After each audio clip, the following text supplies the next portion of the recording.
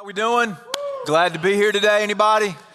Come on. This week I had the opportunity, I was with someone who had gone down to our Elevate City campus to help launch down there, and they said, how's it going in Milton? As if the place would fall apart without them. But anyway, I said, it's going great. And they said, well, what's great? And I don't know if they were testing me or not, but I let them have it. Because here's what I told them, right? Man, we saw 15 kids get baptized a few weeks ago. We got more people volunteering now than we've ever had. We're launching more groups than we've ever launched. We're seeing marriages restored. We had opportunity this week in the midst of the Afghanistan debacle. We have a partner who already has medium and shortwave radio broadcasts over the whole country that we were able to give some emergency funding to see the gospel go forward in maybe one of the worst situations we've ever seen. So things are great. Things are great. And God is doing a great work in the life of our church right now. And it's so fun to be a part of it. You know, we're in this series called Bricklayers. Let me hear you say bricklayers. Bricklayers, yeah, and just this idea, man, that we're always building, that we're always rebuilding, and we're looking at this idea that in our own personal lives that we're building or rebuilding, but in our church, as we've come out of COVID and a lot of things are getting back to different, that, you know, God's doing a lot of rebuilding in our church, and He's doing it how? Brick by brick. One person at a time, one prayer at a time, $1 at a time, one conversation at a time, one relationship at a time, one healed broken heart at a time, one repaired marriage at a time, one brick at a time. And so we've just been taking these bricks and we've written prayers on them. We've been praying over them over the last few weeks. You know, and we're looking through the lens of a guy named Nehemiah.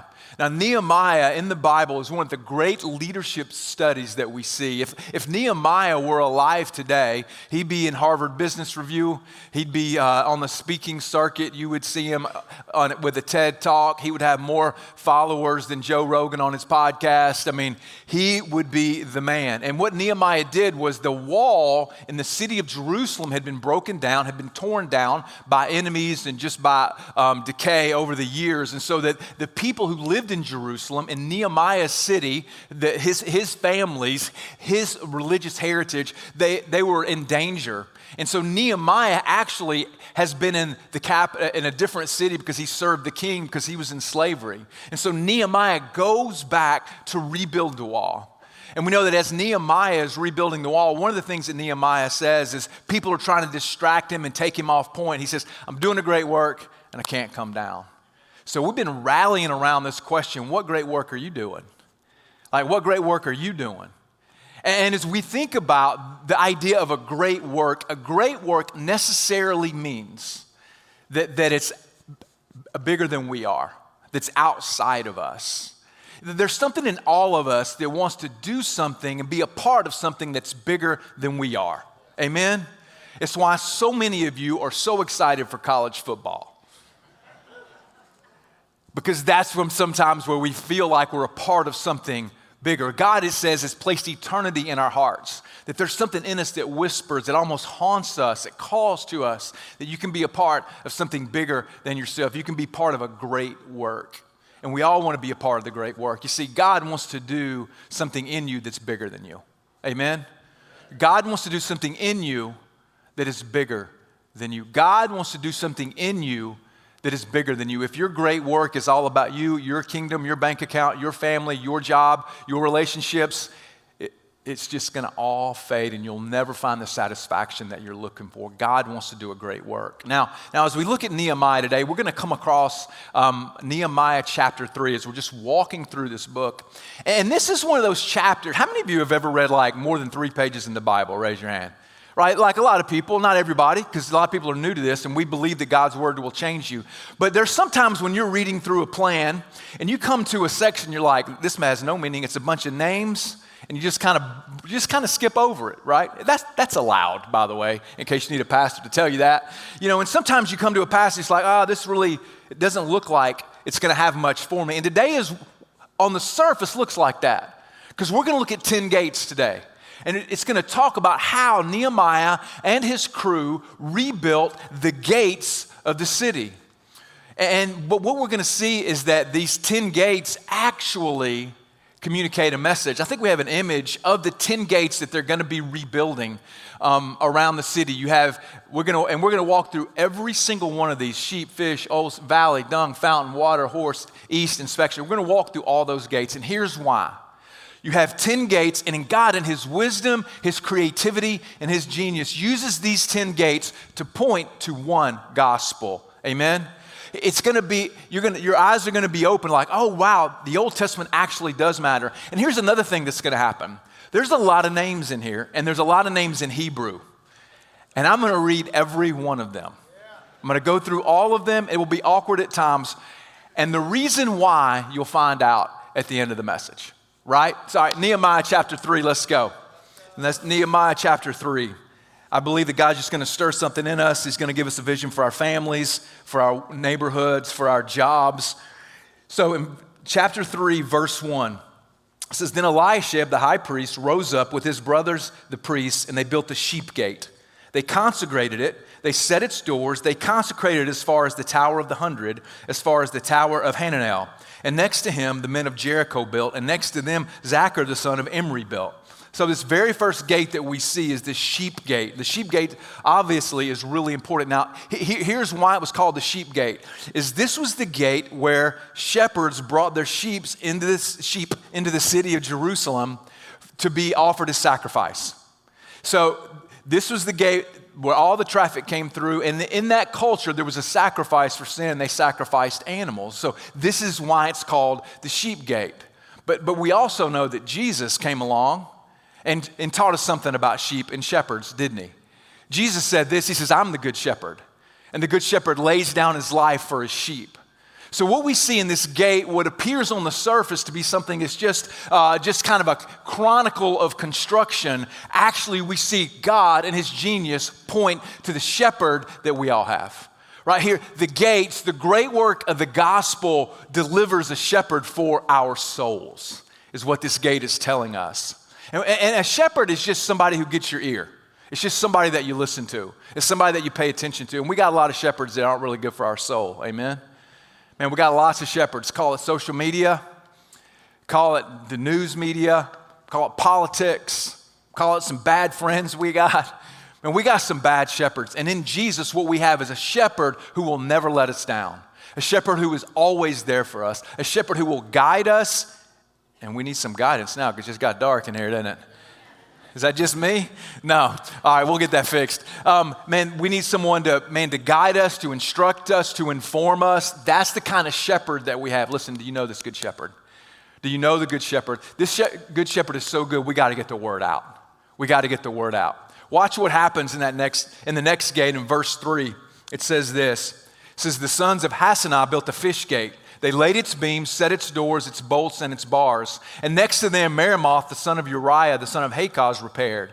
And next to them, Meshullam, the son of Berechiah, the son of Meshezabel, repaired. And next to them, Zadok, the son of Baanah, repaired. And next to them, the Tekoites repaired. But their nobles would not stoop to serve the Lord.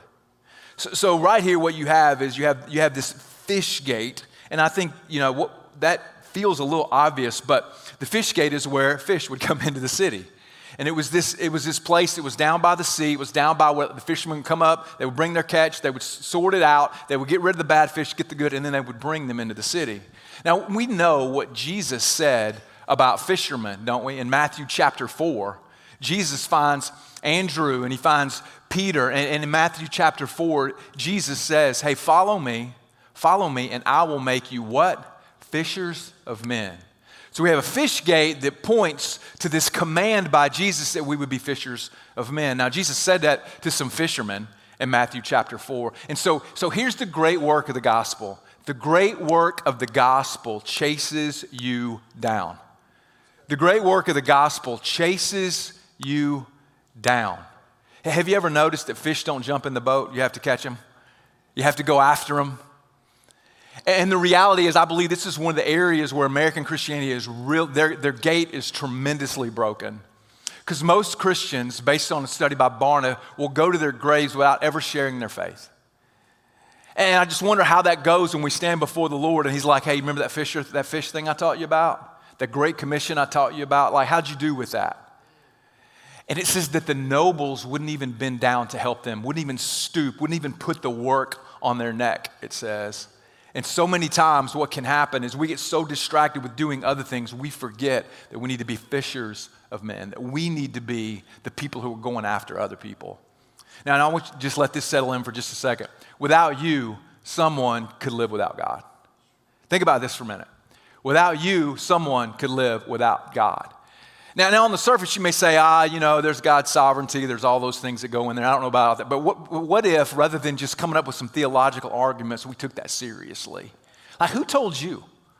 Man, was it your mom or your dad or your neighbor? Maybe it was at Young Life or at a church camp or at some other type of event or some friend in high school. Like, who told you? And we can't let the gospel stop right there. Let me ask you, who's God putting on your heart? Maybe even right now. Text them. Go ahead. I won't care. I can't see you. It got dark. Like who does God want you to invite? And who does God want you to step into their life a little bit to be a fisher of, the great work of the gospel is that God chases you down. And then we continue to go on in verse, we're going to pick up in verse 6. It says, Joiada, the son of Paseah, and Meshullam, the son of Besodeiah, repaired the gate of Yeshana. They laid its beams, they set its doors, its bolts, and its bars. And next to them repaired Melatiah the Gibeonite and Jadon the Meronothite, the men of Gibeon and of Mizpah, the seat of the governor of the province beyond the river. Next to them, Uzziel, the son of Harhiah, goldsmiths repaired. So you got goldsmiths who are doing brickwork. Then it goes on to say that next to him, Hananiah, one of the perfumers, repaired, and they restored Jerusalem as far as the broad wall. Next to them, Rephaiah, the son of Hur, ruler of the half district of Jerusalem, repaired. And next to them, Jediah, the son of Harumaph, repaired opposite his house. And next to him, Hattush, the son of Hashabaniah, repaired. Malchijah, the son of Haram, and Hashab, the son of Pahath-Moab, repaired another section, and the tower of the ovens. Next to him, Shallum, the son of Halahash, ruler of the half district of Jerusalem, repaired. He and his daughters repaired. So they come and they work on this gate. It's called Yeshana, but this gate also is called the Old Gate. Because this was the gate where the elders of the city would come and they would be right in front of this gate, and it's where decisions were made. It was like the town square.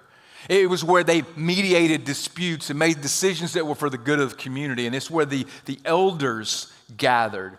And this gate represents the ancient paths that we follow in.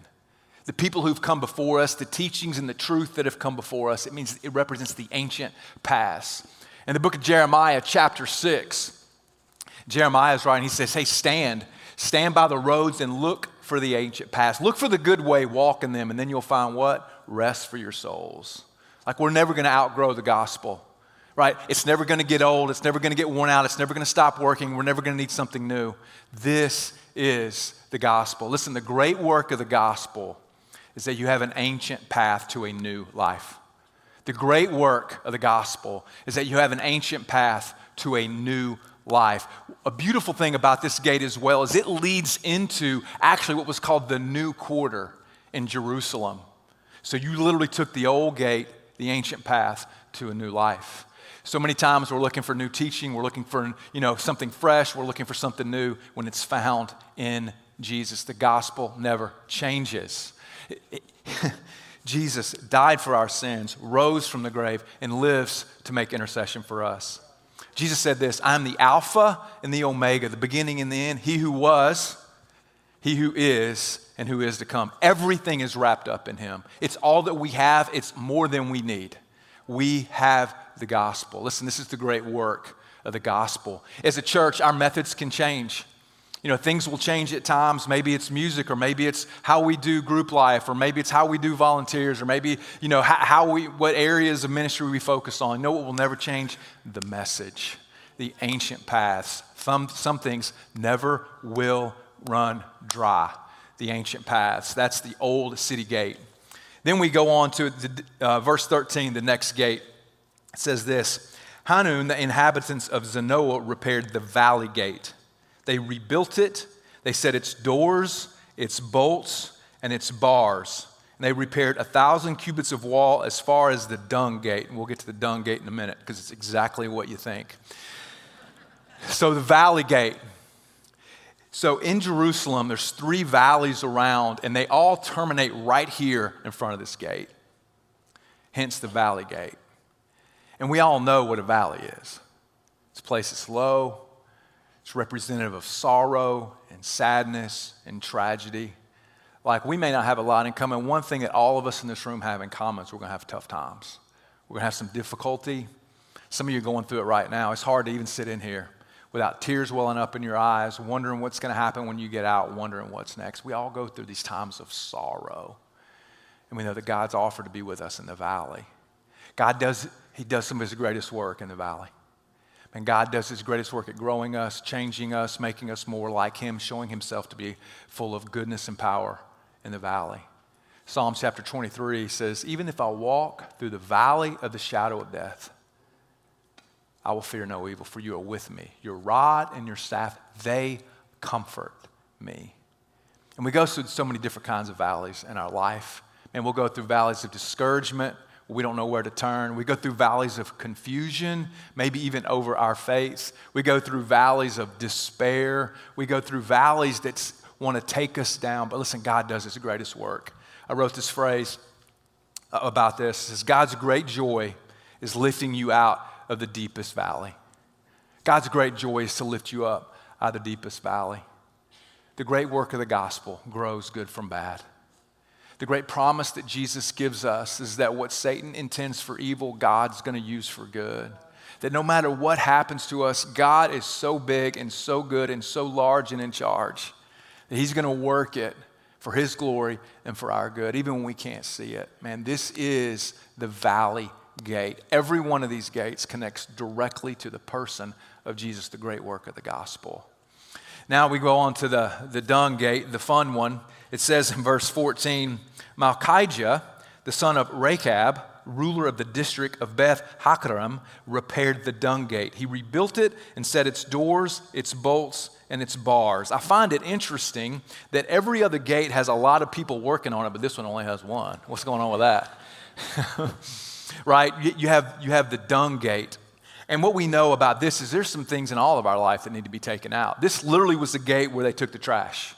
It's where all the refuse of the city was taken out and it was burned. And it burned in this place kind of down called Gehenna. And Jesus would often refer to this place when speaking about hell. And so all the trash comes out. All of the junk comes out. Everything that needs to go. Anything in your life maybe need to go? Need to be eliminated, thrown on the trash heap? Right, this is the beauty of the gospel. That's what we call repentance, changing our mind, going a different direction. Jesus said in Mark chapter 1, verse 15, he says, the time is fulfilled, the kingdom is at hand, repent and believe the gospel. Turn from your ways. You know, and sometimes what can happen is there's stuff, junk, trash, garbage that creeps into our life and we just don't even know it. We just get so used to being around it, we forget about it. A couple of years ago, or last year when we moved to a different house, and so one of the requirements is we had to get our septic tank pumped. Anybody got a septic tank in here? Some of y'all do. Some of you are missing out on life. So one of the things about a septic tank, obviously, is when you get it pumped out, it's an interesting process. And we'd been in that house for 17 years and never had it pumped out. 17, what? You think I got a lot of, what do you mean? Like, why would you do that if you don't have to, is all I'm saying. If it ain't broke, don't fix it. No, so we get it pumped, right? And so I'm curious. I want to see how this thing works. So I go outside and, they find it and they open it and they start pumping it out. I'm like, okay. So I go back inside. My wife is losing her mind. She's tightening all the windows. She's closing the blinds, being sure the door. I'm like, what is wrong? She says, it smells so bad. I'm like, I can't even smell it. Then I walk back outside and guess what? I could smell it then. And this is what sin does in our life sometimes. It starts out small. It creeps in. We don't notice it until it's just so bad and so destructive that we have this massive blind spot. Like, what trash needs to come out of your life today? Man, is it gossip? Is it the way you use your words? Maybe discouragement? Maybe it's anger and frustration. Maybe it's cynicism. Maybe it's some appetites that just gotten out of control, whether it's alcohol or food or sex or some drugs that you've kind of slipped into. No big deal. and it's going to destroy your life. Now, the beauty of this one is that, man, out it goes. There's a place that takes all of our trash. The great work of the gospel is that God takes out your trash. That God takes out your trash. Then we go on to the next one. We're going to go on to the fountain gate. Now, this has the most names, and I'm going to read them all. Again, there's going to be a point in just a minute. And I'm going to attempt to read them all. And so follow along and sympathize with me. And Shallum, the son of Kol-Hoseh, ruler of the district of Mizpah, repaired the fountain gate. He rebuilt it, he covered it and set its doors, its bolts, and its bars. And he built a wall of the pool of Shelah, of the king's garden, as far as the stairs that go down into the city of David. After him, Nehemiah, the son of Azbuk, ruler of the half district of Beth Zur, repaired to a point opposite the tombs of David, as far as the artificial pool and as far as the house of the mighty men. After him, the Levites repaired. Rehum, the son of Bani, next to him, Hashabiah, ruler of the district of Keilah, repaired for his district. After him, their brothers repaired. Baviah, the son of Henadad, ruler of the half district of Keilah. Next to him, Ezer, the son of Jeshua, ruler of Mizpah, repaired another section opposite the ascent to the armory at the buttress. After him, Baruch, the son of Zabbai, repaired another section from a buttress to the door of the house of Eliashib, the high priest. After him, Meremoth, the son of Uriah, the son of Hakaz, repaired another section from the door of the house of Eliashib to the end of the house of Eliashib. After him, the priests, the men of the surrounding area, repaired. And after them, Benjamin and Hashab repaired opposite their house. After them, Azariah, the son of Maaseiah, son of Ananiah, repaired beside his own house. After him, Benui, the son of Henadad, repaired another section from the house of Azariah to the buttress and to the corner. Palal, the son of Uzai, repaired opposite the buttress and the tower projecting from the upper house of the king at the court of the guard.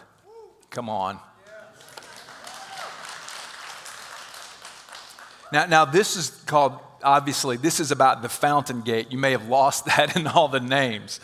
But this is the fountain gate. Now, the fountain gate actually was the one that had taken on the most damage. When Nehemiah was surveying the gates, he couldn't even get past this one. This is how important it was. And the fountain gate was where people would go in as they're going into the city of Jerusalem, and there was a pool there, the pool of Siloah. And in that pool, they would have a ritual washing. They would wash themselves before they went into worship. This was one of the ways that God always highlighted being clean before him. You would wash your physical body only as a symbol of washing your heart, your motives being pure and being completely dedicated to God. So this was the fountain gate. And the fountain gate is where everybody was made clean. Now, Jesus said this when it came to fountain. He talked about living water. He said, whoever believes in me, as the scripture has said, out of him will flow living water. So at the fountain gate, we have this idea of being made clean before God. And that God knows through our sin, we are dirty, we are set apart, and we are separate from him. But the great work of the gospel makes you clean. You know, there's sometimes that there's nothing like a good bath, a good hot shower, right? Sometimes if you've been out working or out doing something outside, maybe you've been at the gym, and just to be able to get in the shower and to just clean off. And this is what happens. So your shame that follows you around, that thing you remember that you did, that sexual promiscuity, that financial impropriety, that relational destruction, and the shame and the guilt that you feel from that, gone. Like you're clean. Satan can't hold that over your head anymore. That thing that you think everybody in the room knows, but they really don't, but Satan tells you they do. That Satan uses to beat you down and hold you back, it's gone. Man, you're clean because of why the great work of the gospel makes you clean. Then we continue in verse 26, yeah. 25. All right. Half of 25.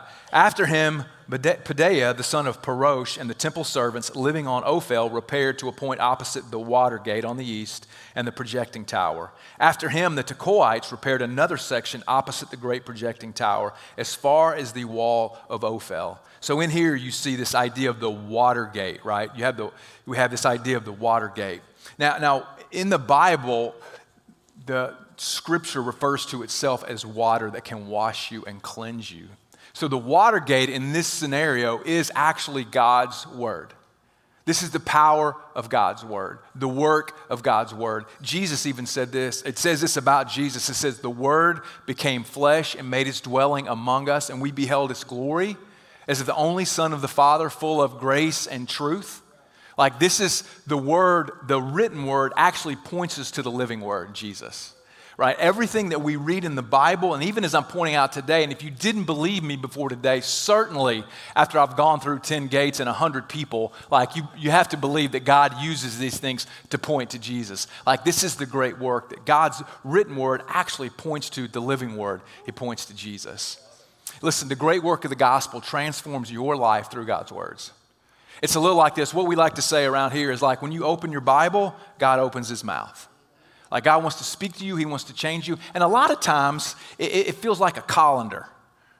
You're just pouring your life through that colander, and God's word serves to sift out the bad things and to keep in the good things and to teach you and to train you and guide you. That's why we're so passionate about reading the Bible. It's not so that we would read it, but so that we would absorb it, and it would transform our lives and change us. This is the function of the great work of the gospel at the Watergate. Then as we continue on, it says in verse 28, it says, above the horse gate, the priests repaired, each one opposite his own house. And after them, Zadok, the son of Immer, repaired opposite his own house. So we have this gate that's called the horse gate. And the horse gate was used, in that culture, horses were not used for transportation. They were not nice logos for cities back in the day. You got that? Make that connection. You used donkeys and camels for transportation. Horses were used to march into battle. And so the horses, the stables were kept next to the king's palace so that whenever war orders came or they knew they were attacked, they would have easy access to get to the horses and they could ride them into battle.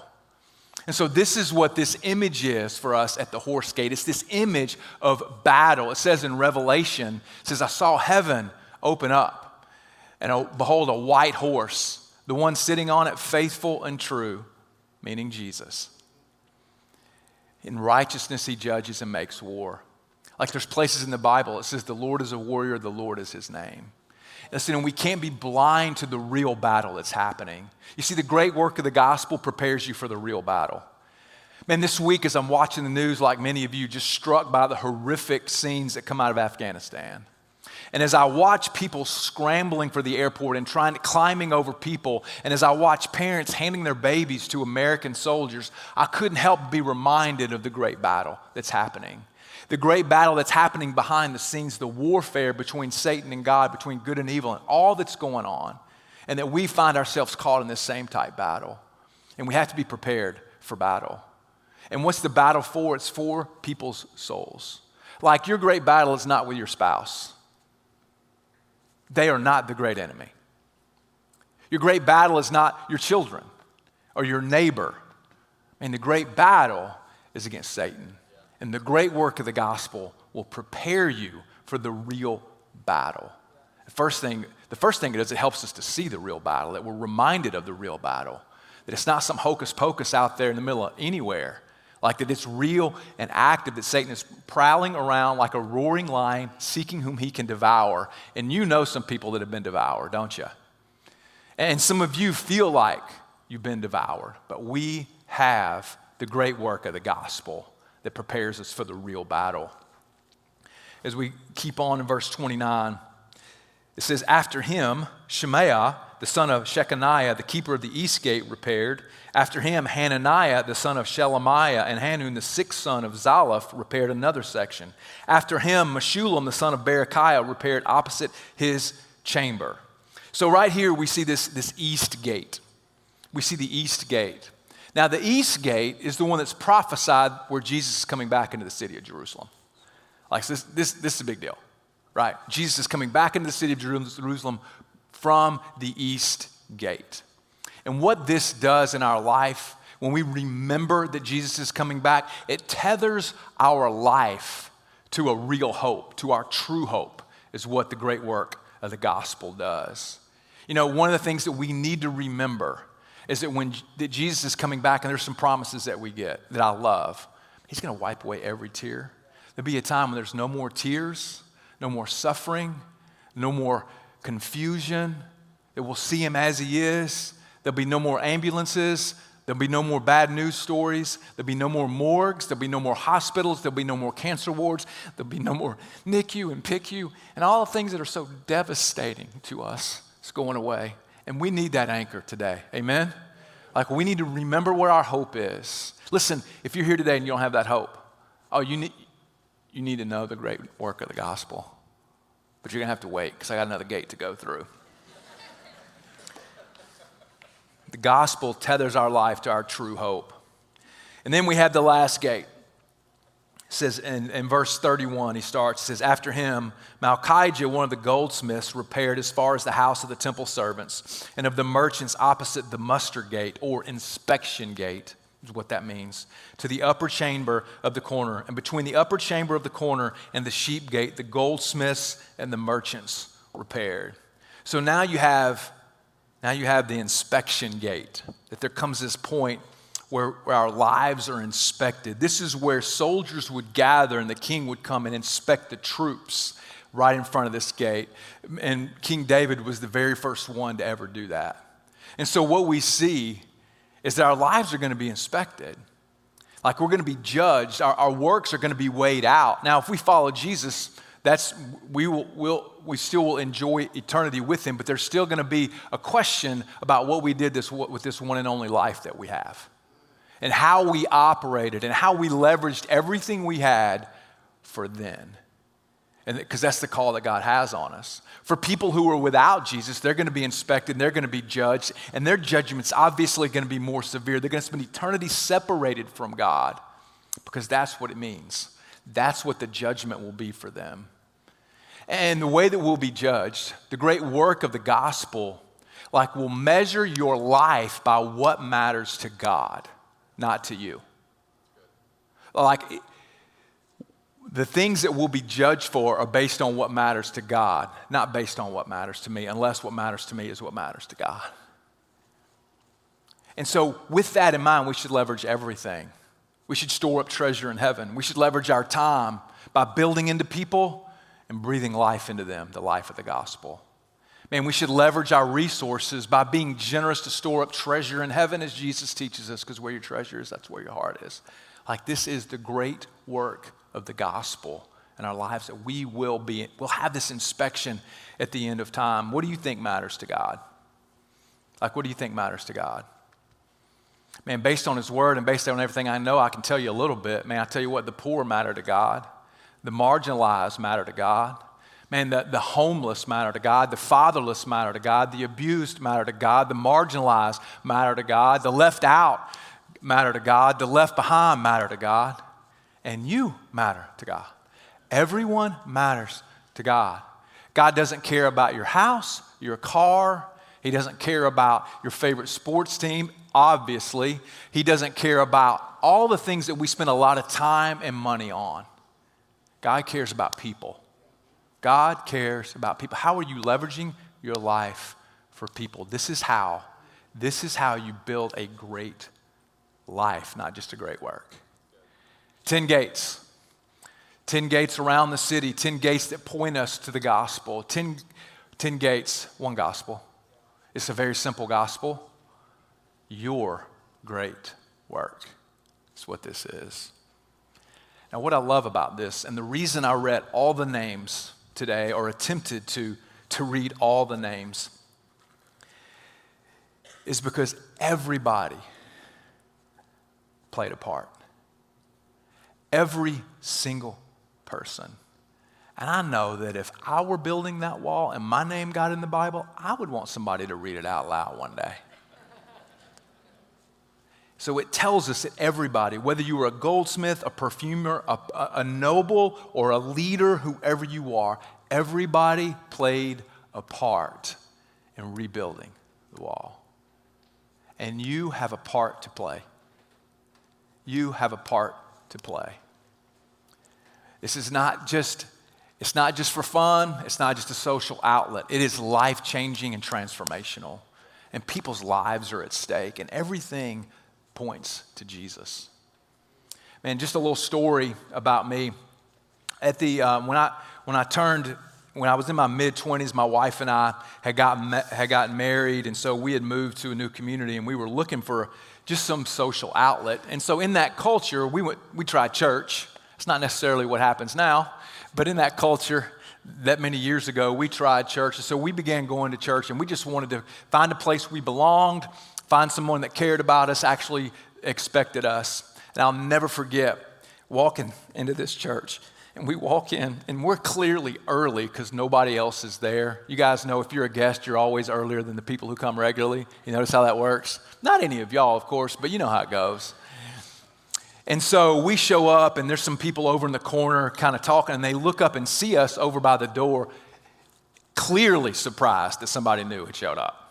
And so we walk over and begin to talk to them, and they kind of fumble around and tell us where we should go, and they tell us to go down the hall, and there's the third door on your left, kind of like you're at Home Depot, like aisle 6 for the electrical wire, you know.